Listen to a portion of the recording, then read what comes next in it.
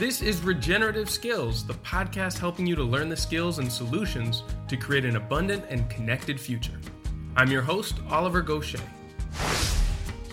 Hello and welcome back, everybody, to the fifth of the monthly expert panel discussions.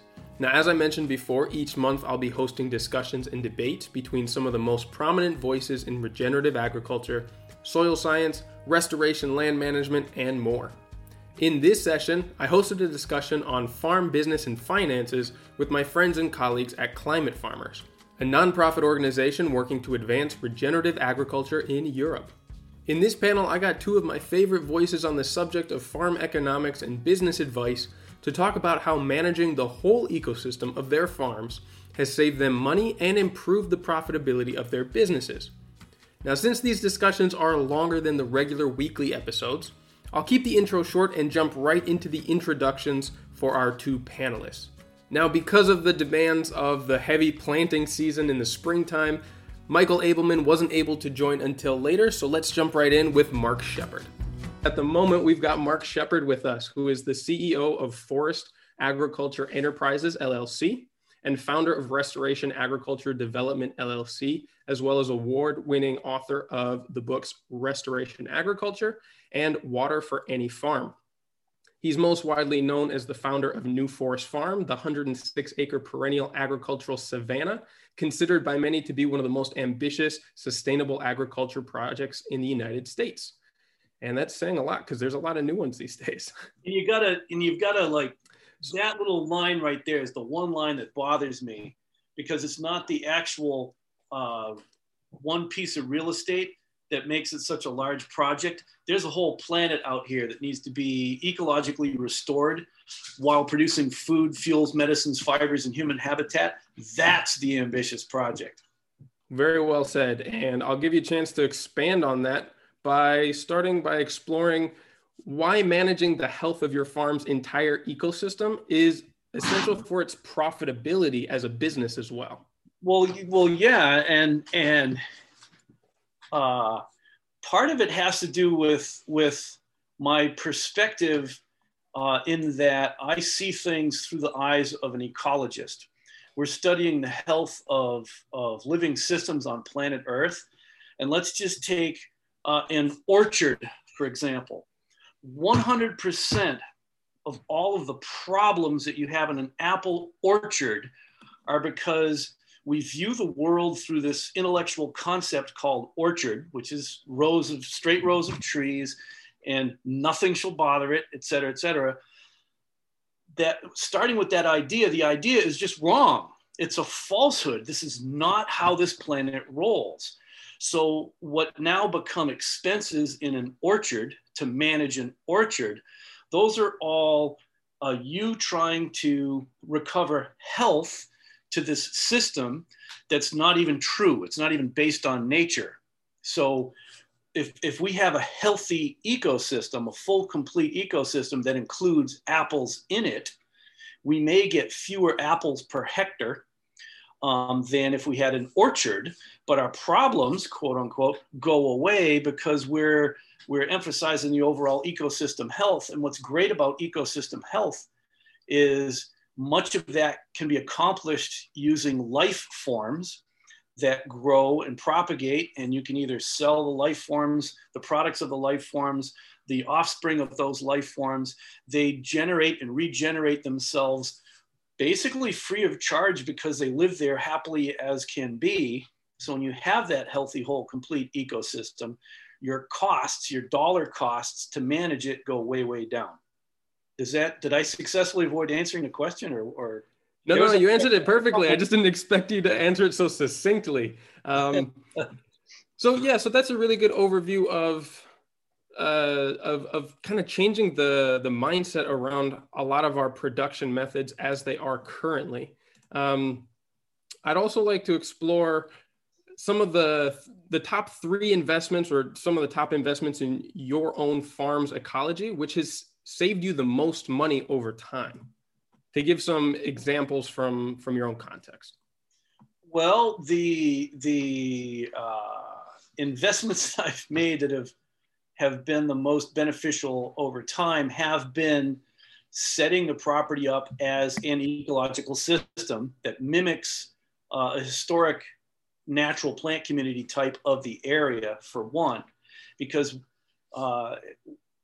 once you set up a system that is ecologically in line with the place where you live, all of the forces of nature, of succession, all these weeds that are coming into your system, they're driving you forward instead of fighting against nature and natural processes, or processes for the Canadians in the audience.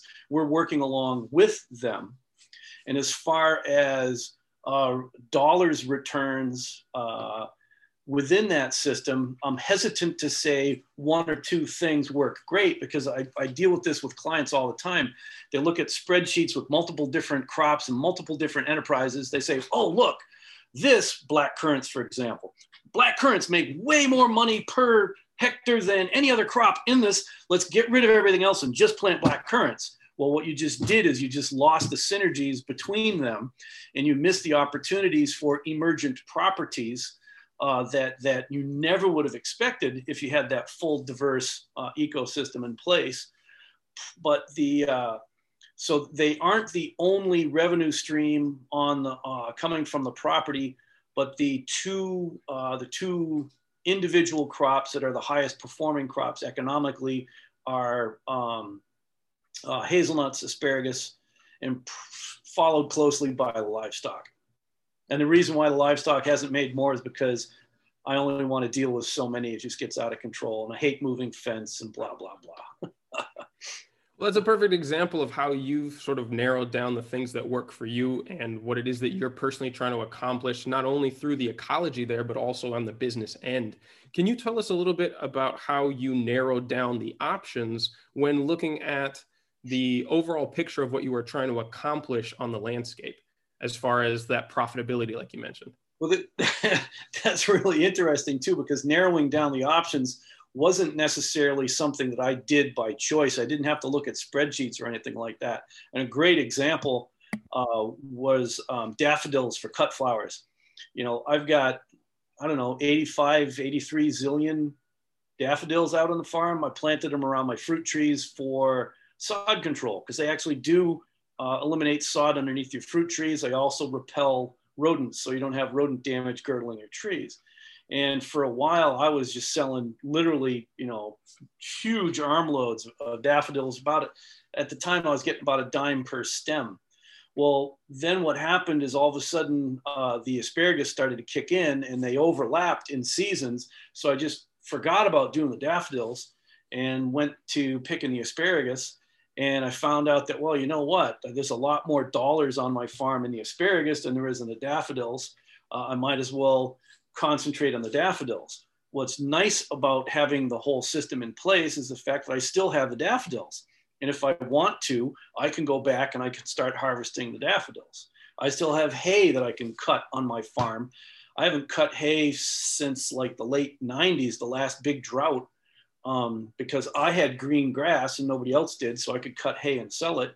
But I have it if I need it. So having that complete ecosystem gives us options that we wouldn't have otherwise if we didn't plant the full complete system. So it sounds like you've got a whole bunch of byproducts of creating an entire ecosystem that you can choose to focus on based on what the price of them are, what fits in with your lifestyle and your management strategy, and also the time of the year or the season that is congruent to making money off of those. Was that what you went into the design planning for? Or did that kind of come about as the ecosystem started to develop and mature and gain in complexity? Well, theoretically, we knew that was going to happen through time, but we'd never done this. You know, as far as I knew, when we got started, nobody had tried to do a ecosystem, a managed ecosystem as their profit center of the full complete thing, everything from, you know, annual plants to, you know, long-lived perennials. We didn't know anyone who had done that before, so we knew we were going to learn all along the way. And so a lot of my, systems, and people say, oh, what a brilliant system. It's like, no, it wasn't a brilliant system. I just couldn't keep up with that, so I let it go. I couldn't keep up with that, so I let it go. I hate this, and so I don't do it. One of the mentioned through the seasons and through the years, well, one of the things that's happening with the system, if it started with the annual crop field, corn and beans fields, et cetera, which it did, now it's changing through time. Some of our pioneer trees are beginning to interfere with our crop trees, so they got to come down. Now, I knew that I was going to get into harvesting timber at some point in time. I didn't know when, but it was about at year 10 that I started to be able to harvest hybrid poplar timber for cutting into lumber. And then I built a processing building with that lumber. Well, those hybrid poplars have since sprouted back.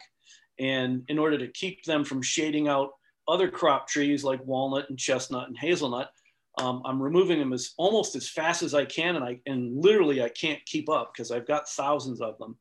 And we've moved into producing mushrooms, especially oyster mushrooms, like never before. Not because we necessarily wanted to, not because we planned on it, not because we were brilliant and designed it that way, because we got to get rid of all this wood, and the wood is going to decompose. Well, we might as well decompose it with an edible mushroom that's super good for you.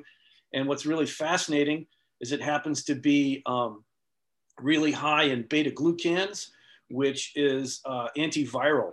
And so, isn't that fascinating that it might be nice to have some like antiviral and tons of zinc in it as well.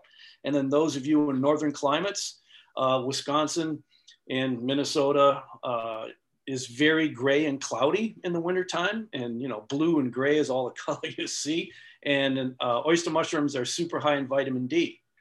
And so it's like perfectly timed to all of a sudden have an excess amount of oyster mushrooms that shucks, we have to sell for $6 a pound. Brilliant, brilliant. So to give some of our listeners who perhaps are not as familiar with your systems as I've become over the years, can you tell them about your tree planting method that you've become known for, the stun method, and kind of the backstory of why you have so many extra trees that you need to harvest now? Well, all right, that goes to the multiple enterprises. Well, the stun method isn't necessarily a tree planting method, but it's a tree breeding and selection method. And if you look at the ditch on the side of the road, no matter where you are, even in the Netherlands, the most insanely groomed place that I've ever been in the world, they still have brush grown in the ditch. You know, that brush was not planted, plowed, nobody used herbicide, fungicide, pesticide, site preparation, cover crops. Nobody did anything to it, and it still grows. And it's hyper dense. There's trees that are literally, 5, 6, 8 centimeters apart. And what happens is they sort themselves out through time. And the trees that have whatever genetic magic it is to survive and thrive and then reproduce, they're the ones that survive there. So that's exactly what nature does in order to come up with the individual plants, the cultivars that will survive there. Not one grain of pollen from a flower, put it in another flower, put a bag on it and pray, and then put it in a stainless steel environment, whip it up and tissue culture and clone it and send it out over zillions of acres. That's not how nature works. So by planting too many trees of seedlings, instead of finding one true high-performing individual, we breed a population that's fit, and it can survive the soil as it is, the weather as it is, the climate, the highs, the lows, the wind, the ice, all of the hassles that we can possibly throw at it. The ones that survive are the ones that survive our disturbance regime, our selection criteria. When you plant trees, go ahead and plant way too many. Go ahead and plant seedlings, and you'll have all of the horticulturists and orchardists and university people telling you you're the biggest fool in the world. Well, you know what? They have salaries, and they have life insurance and health insurance, and they work at these nice little buildings, and they have nice little controlled experiments. I live on planet Earth, and it's the real world out here, and they're cute little experiments, although very, very precise and very well researched. They kind of fall on their face when you try to put them to use in the real world. And then you say, oh, it failed. So now I got to buy another input to kind of control it to act like a laboratory. So with planting too many trees, using seedlings, my input costs drop down to almost zero. If I do anything to my trees, I'm now, like with the hybrid poplars, I'm removing the trees, and doggone it, I get firewood, which is, you know, great for fuel. I get building material to build a building out of, and I get mushrooms that I can sell and eat as antivirals. They don't teach you that in universities, and you can't research that, and you have to respond to that and react to that on the fly. Now, how did I get that many? How did I get to that strategy, and how did I get that many trees on the farm? One of the things that I've done that structurally, it's invisible, it's not biological or agricultural, is the real estate. The land itself is owned by a real estate investment company that, you know, I'm the general partner of a limited partnership. That's the real estate owning entity. It can take investors if it wants, it can borrow if it wants, all that kind of stuff. Its job is to invest in real estate and then improve the value of the real estate by doing ecological restoration that pays its own way. So that's one behind the scenes step. Well, okay, now there's this piece of real estate. How do we get the water management systems in place? How do we plant the agroforestry systems? Well, there needs to be a farming entity that actually is going to farm the land. And so that's New Forest Farms, LLC. And that actually is the agricultural products that are sold from the farm. It's the livestock, the mushrooms, apples, grapes, and so on. Mostly it's been organic produce for years and years and years, asparagus being the kingpin of the produce. Well, where does it get the trees from? Because it can't afford to buy trees because it doesn't have any money. Well, there's the Forest Agriculture Nursery that is a tree and shrub nursery that at first started by buying trees wholesale from, you know, catalogs back in the day. You know, you buy 1,000 trees, you get the 1,000 tree rate, which is, you know, very affordable compared to buying 2 trees and paying the 2 tree rate. Well, then I would plant the trees that I wanted to have in a particular system. I would sell a bunch of trees and mark them up. So if I bought a trees at 1,000 rate, you only want 100 trees. Well, I'll sell them to you at the 500 rate. So I'm cutting you a deal, and I'm getting a deal because your trees are paying for my trees. So all of the trees that go into the ground at New Forest Farm have gone in either at no charge or at a profit. And then as my trees started to reproduce, and that was really quick because my first selection criteria is hyper precocity, really fast turnaround till when they produce nuts or fruits. And I take those seeds and put them in the ground. So here's the farmer. New Forest Farm goes out and gathers all these seed. It's got to sell the seeds, so it sells the seeds to the nursery. The nursery puts them in the ground, grows them into trees, sells what it can. Then the surplus get planted on the land that the farmer now manages. So all 3 of those enterprises work together to improve the value of the real estate, and then how the real estate holding entity has cash flowed through time. And this is not the only property that I've done this on. I've done it on numerous properties. It then can refinance, paying off the lower value on the loan because you've been paying through time. And the property has increased, refinance, take that and buy another degraded piece of property and do the same thing. And so I've been a non-selling real estate flipper since 1986. I've done it on, you know, thousands of acres in multiple states all across the USA. It works. It works financially. Yeah, I have no doubt. And that's a really cool complementary enterprise to the others that you mentioned as well. Now, I believe Michael may have joined us. So I just want to make sure that he's in here and see if he can join in the conversation. Michael, you here with us? For my lateness, I won't get into the details. Good to see you, Michael. Nice to see you all. Yeah, I'm afraid I'm coming into this a bit cold. So tell me what I need to do, and I'll do it. Well, let me quickly give everybody a little primer on who you are and why you're joining us today. So everyone who's listening, Michael Ableman is here. He's a farmer, author, photographer, and urban and local food systems advocate who's been farming organically since the early 1970s. and is considered one of the pioneers of the organic farming and urban agricultural movements. Michael is the author of 4 trade published books, from The Good Earth, On Good Land, Fields of Plenty, and most recently, Street Farm, Growing Food, Jobs, and Hope on the Urban Frontier. Did I miss anything important there, Michael? That's enough.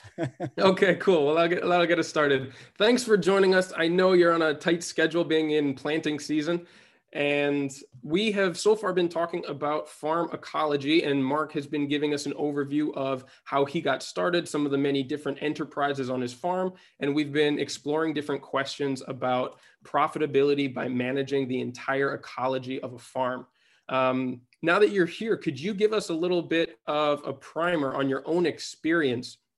In your own experience managing the ecology on your farms, can you tell us about how those steps have saved you money or increased the profitability of the farm business?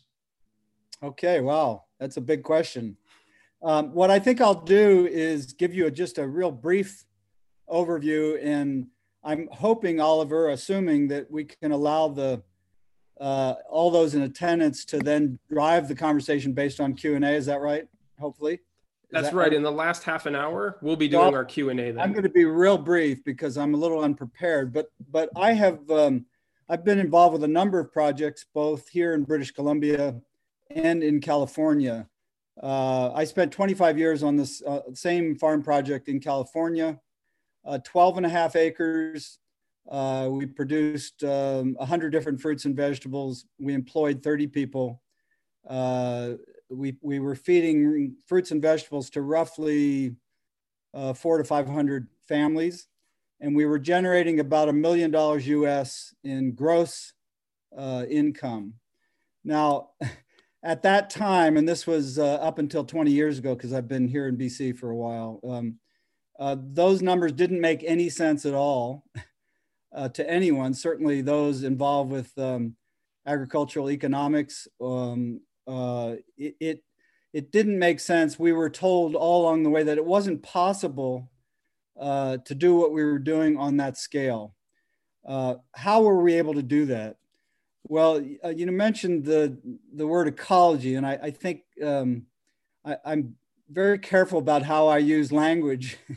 And I think there's many definitions of that, as there is economy. But I would say that the ecological elements of what we did there really drove our ability to achieve the numbers that I just described. It was highly intensive, but it was highly intensive ecologically as much as it was production-wise. And I'll give you one example. We had a small block, and most people everyone's from around the world, I guess, here, huh? Is that right? Okay.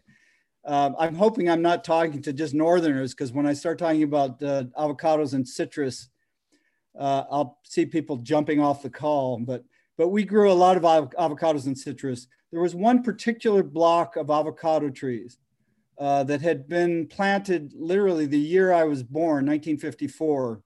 I was not there for that, but I was managing that orchard. And the orchard was managed not so much as an orchard as it was a forest. And if you walked into that block of trees and sat down and began digging around, it was as if you were in some ancient forest. The soils beneath those trees were incredibly rich and dynamic, with all of the elements of a native or natural ecosystem.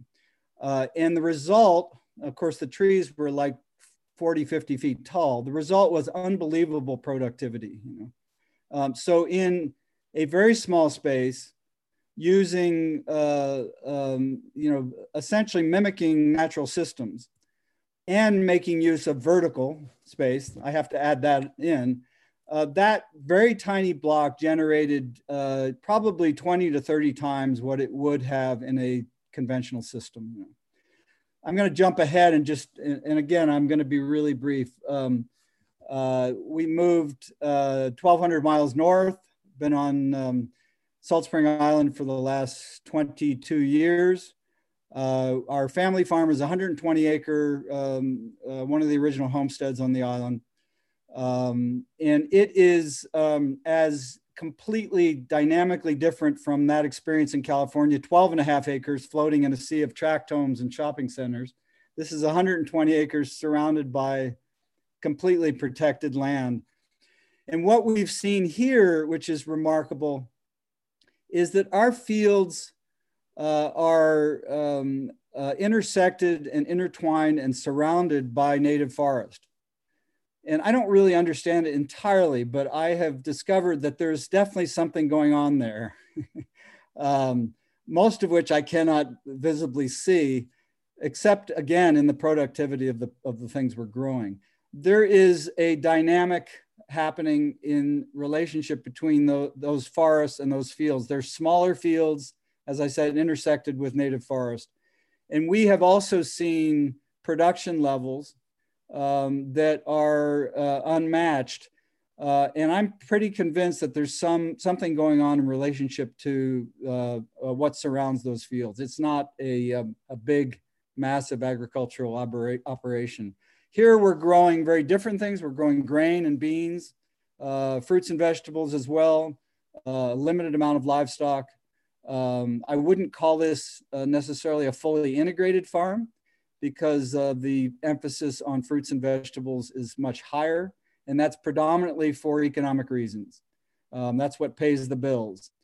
The grain, the dry beans, the little bit of hay we do, the little bit of livestock we do do not generate income in and of themselves, but they contribute to the whole, and they contribute to the whole ecologically as well.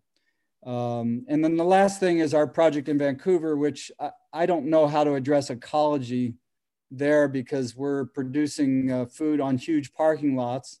It's primarily a social enterprise designed to provide employment for people who are dealing with long-term addiction, mental illness. We are operating on about 4 acres of pavement using an innovative box system that we've designed that isolates the growing medium from either pavement or contaminated soils and allows us to move on short notice. We produce about somewhere around 40 to 50 tons of food annually. That's a lot of greens. And that's all done with the hands of people who not only had no agricultural experience, but who were dealing with some pretty heavy stuff. So the term ecology there would be extended to human ecology as well. And what's happening with the people we're working with, what the influences have been on the neighborhood, the ecology that's actually been created on the sites themselves, as every bird and skunk and everything else that has no home anymore finds their way in. You know? So I'm going to leave it at that. That was not a very good, I'm not sure if I answered your question, but I'll end it there. No, that's perfect. It gives an idea for the listeners of all the different systems that you have worked with so far. And it's a great segue into the next question I was going to ask, is one of these things that constantly comes up, both in regenerative agriculture and permaculture, is trying to find that delicate balance between the diversity needed for a resilient and healthy ecology and the efficiency needed to run a profitable business. So I'm going to actually throw to Mark here, who was starting to touch on this topic a little bit earlier. Can you tell us how you found that balance on your own farm so that you're still able to run it as a business, but making sure that the ecology is not, I guess, put to the side in the effort to create a profit? Well, one of the things that I wanted to jump in when Michael was talking last, because he hit on something that was absolutely critical, is in his circumstances, the produce is the cash flow, and that's what takes care of the whole thing. And that's what's my circumstance as well. One of the issues with produce is you need to have enough. You can grow a ton, several tons in a very small space, but you need to have enough of anything in order to make it economically worth your while to go out, harvest it, package it, post-harvest handling, then deliver it to whoever's producing it. And so one of the economic strategies that I also employed, I was one of the early members not the initial founding members, but I was one of the early members of the Organic Valley Cooperative. And so what we were able to do as a group of produce growers is, instead of having like the 100,000 different varieties that Michael grows in his operation, we could each pick 3 or 4, whatever worked for our operation. And so with produce, I'd have asparagus in the springtime while I'm getting my site prepared for my summer crop, which was usually either zucchini or cucumbers. Then my late summer crop was green peppers, and I'd finish the fall with mostly acorn squash and pie pumpkins. And that would give me something through the seasons, so I wasn't overwhelmed at any one point in time. Well, if you notice my fingers, well, now there's these rows of polycultures of trees in between. I had to have enough of any one crop. Apples, chestnuts, and hazelnuts, and pine nuts are my biggest woody crops. And if you go out and you plant 4 hazelnut bushes, well, good for you. You've got some hazelnut snacks. But if you actually want to make it worth your while to get out there and harvest it, husk them, you need the equipment for husking it, then for cracking and sorting and sizing and all that, you need enough, or you need to join with others. And so my ecological system is way more diverse than that, but I don't harvest everything. And I basically only harvest what I can keep up with. And that includes livestock. Is I can only handle like 3 or 4 crops above ground and 2, maybe 3 species of animal before I just go crazy and I can't handle it all. Mm-hmm. And so I just don't do the others. Because someone had mentioned hay. Well, how do you manage your hay if you're not, cutting it? It's like, well, I don't. Pretty easy, low cost. So does that make any sense at all?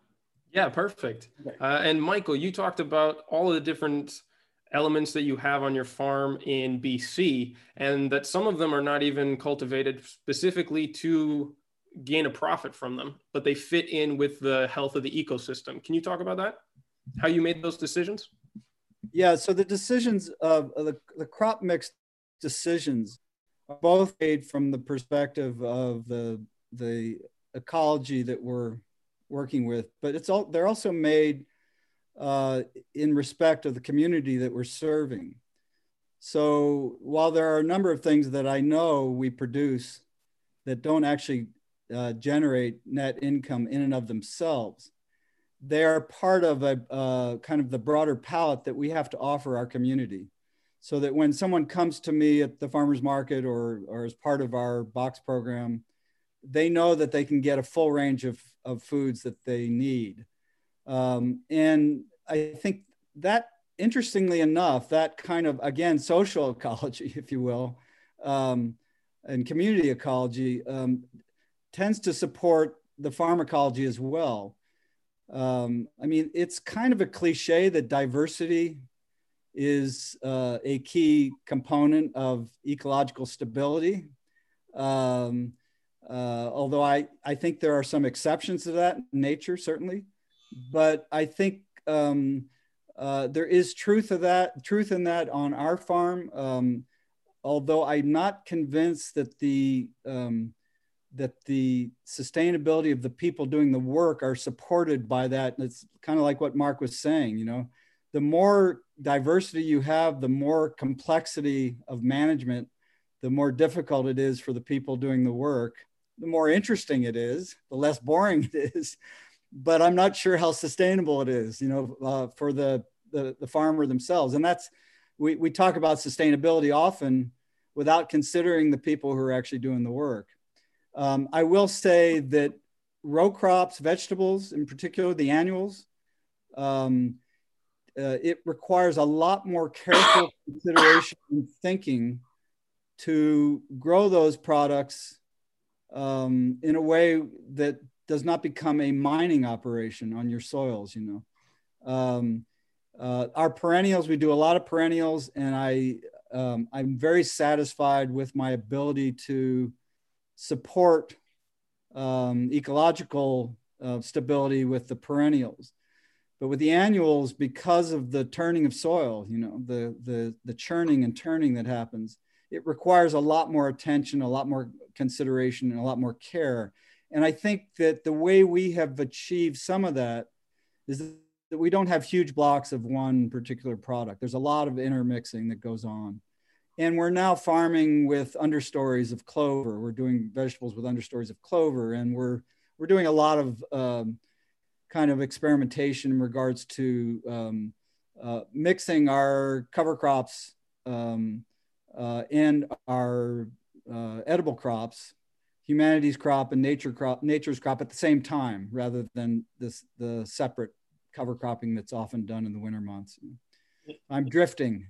Bring me back, Oliver. If I could make a wave on either side of your boat, to dovetail with what you were talking about, Michael, having certain things that were not necessarily economically profitable, and the same is the situation on my farm.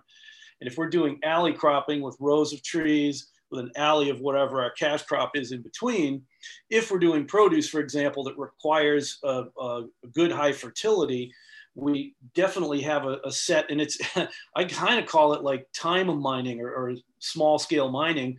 I'll take a year, sometimes 2 years with various different cover crop mixes to build up. And then I go into a heavy feeder that can tolerate turning under a sod, like my winter squash.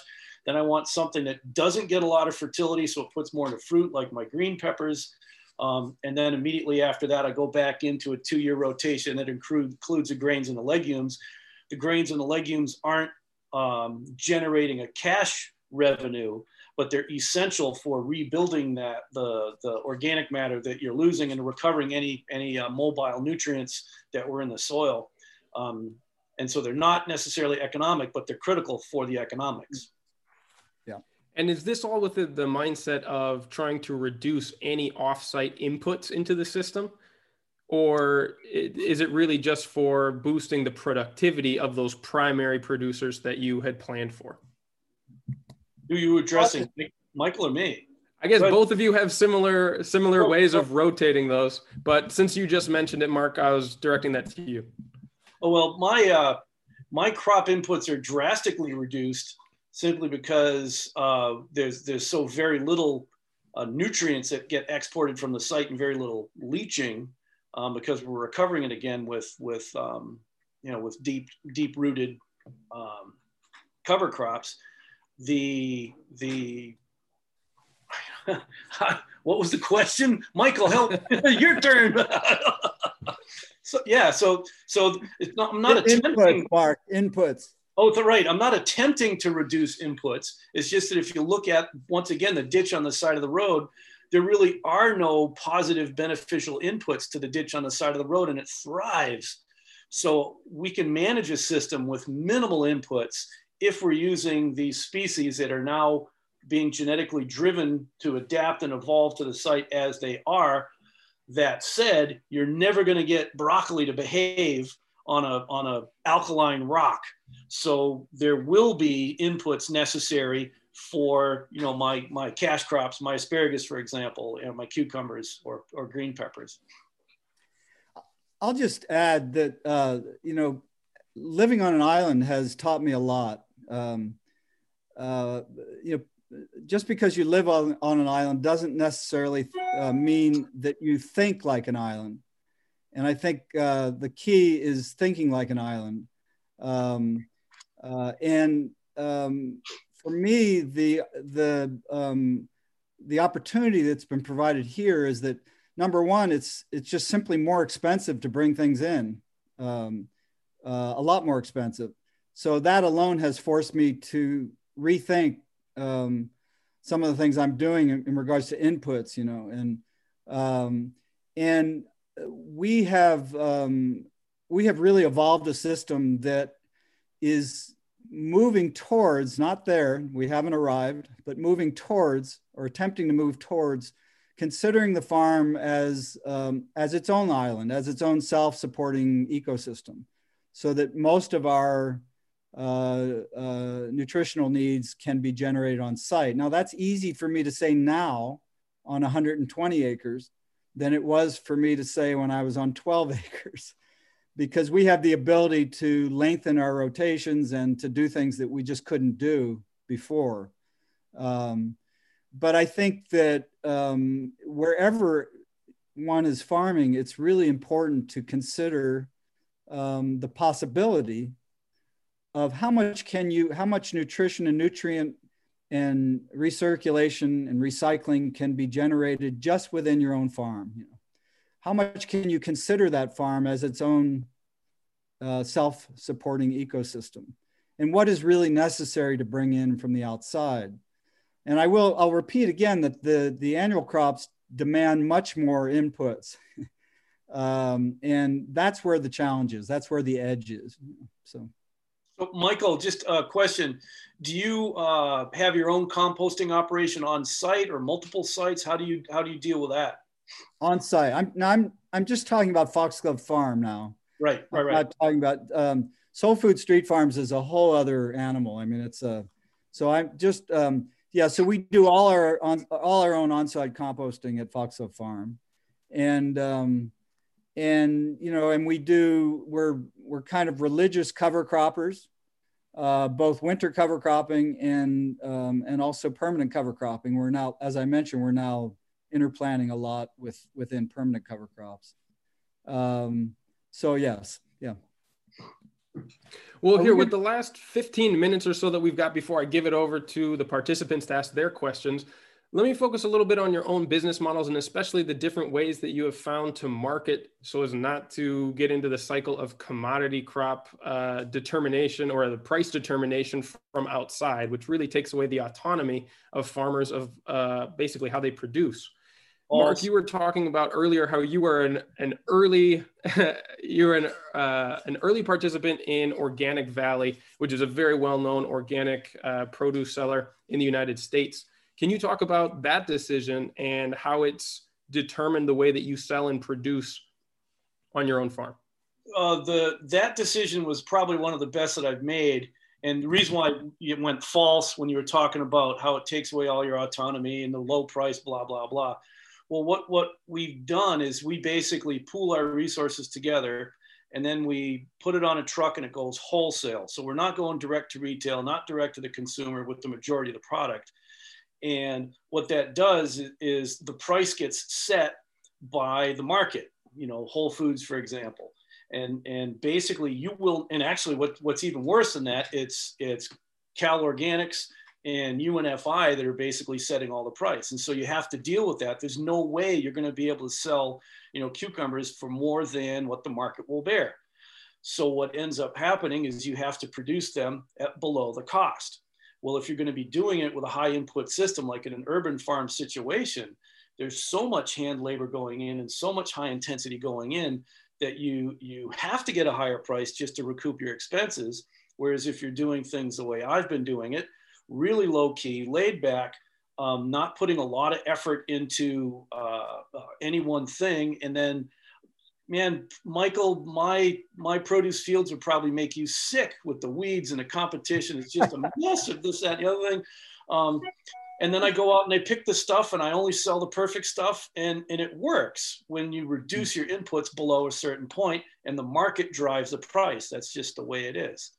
So that was a really good move on my part. And the biggest reason why I did that and I like it, I think I might be part Asperger's, is because if I'm on my topic, I can talk about this kind of stuff all the time. I'm really outgoing, really, you know, flamboyant, informational. If I start talking about like shoes or trucks or anything, I don't know what other people talk about. I can't stand people. They're just like, it's pointless stuff. This is important. So I did it because I couldn't stand being at farmer's market. I was going to strangle people who complained that they had to pay 50 cents for a cucumber. It's like, well, go buy a cucumber from Michael, you know? So that's why I well, they pay $1 for me. That's because you're polite. So I think that, I don't know, that hits on a little bit of that. For sure. What about you, Michael, and the different avenues to market that you found in order to basically keep as much of the revenue into the farm as possible? Well, first of all, I mean, I think Mark's right. It's if you're going to direct market, you have to have the personality or the desire to do that. You have to want to, you know, be in that situation, and frankly, not everybody does. And some people get into farming because they want, you know, more isolation, not social interaction. So, you know, the nature of what we do requires that we do a lot of direct marketing. The return is higher. However, there is a significant investment if you're going to do farmers markets of time and displays, et cetera. So, I mean, we have a slightly diverse marketing scheme. We have a box program. And again, I'm talking about, well, I'll talk about both Fox Club Farm and Soul Food Street Farms. Both have well over, anywhere in the range of 150 to 200 members in a box program. We do 2 farmers markets a week at Foxglove, and in Vancouver, there's 3. We also have sales to restaurants, or we did, I should say. That ended a year ago, sadly. And all of those things, the nature of your marketing informs the nature of what you grow, and how you grow it to some degree. All these things are tied together in kind of a web. These are good questions because the ecology, the marketing, the economy, the crop mix, all these things are connected. And so when I'm making decisions, I'm thinking about all these elements together. In December, when I'm ordering seed, I'm actually pre-visualizing my display at the farmer's market, for example, or the families I know I'm going to be, making boxes for, or the chef that I'm going to be serving, And so, yeah, I mean, we are to some degree dependent on, because of our smaller scale, because of the products we grow, on a heavy emphasis on direct marketing and community involvement. And I do, while I used to wholesale when I was in California, I don't think there's anything anymore that I load up on pallets and forklift onto trucks. That was a part of my life in the past, but it is no longer. Yeah. Just quickly to deal with the diversity as well and reducing costs is what I spoke about first, the different entity structures, that the real estate is held by one entity. Then there's the nursery, the consultant, the farm as separate entities. The farm then doesn't have to pay for everything. It only has to pay for the farm expenses and the rent that it pays to the real estate holding entity. The nursery pays its expenses and the rent that it pays to the real estate holding entity. So its costs, its fixed costs are reduced as well. All right, thanks again to the 2 panelists, Mark Shepard and Michael Ableman, who are both working tirelessly to create a healthier and more resilient farming culture around the world. I highly recommend that you check out their work. You can find Mark's company and his books at restorationag.com and all of Michael's resources at michaelableman.com. And a special thanks to the team at Climate Farmers for organizing the event and to all the wonderful people who showed up and participated in the chat. Now, as great as it is to include multiple experienced perspectives on the topics that we covered in this panel, it's impossible to include the full range of opinions and viewpoints out there. And that's why I'm inviting you to join the growing community building regenerative skills to use in their daily lives. It will always be free to join. All you have to do is follow the links on our Discord in the homepage of the Regenerative Skills website. The benefit of joining through our Discord channel is that unlike social media platforms that mine your personal data and manipulate your feeds based on algorithms to sell you more junk, I founded these channels purely for knowledge, skill, and story exchange between the people who care to make their worlds better for everyone. Now, this week's question that we'll be discussing on the forum is, how can you manage the whole ecology of your farm, or even your backyard or your home, to save you money?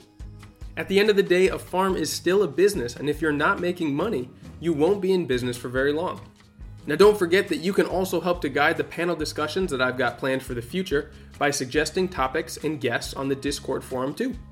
Now, that's our show for the week. Until next time, keep taking those little steps every day towards a regenerative future, and I'll be right by your side along the way.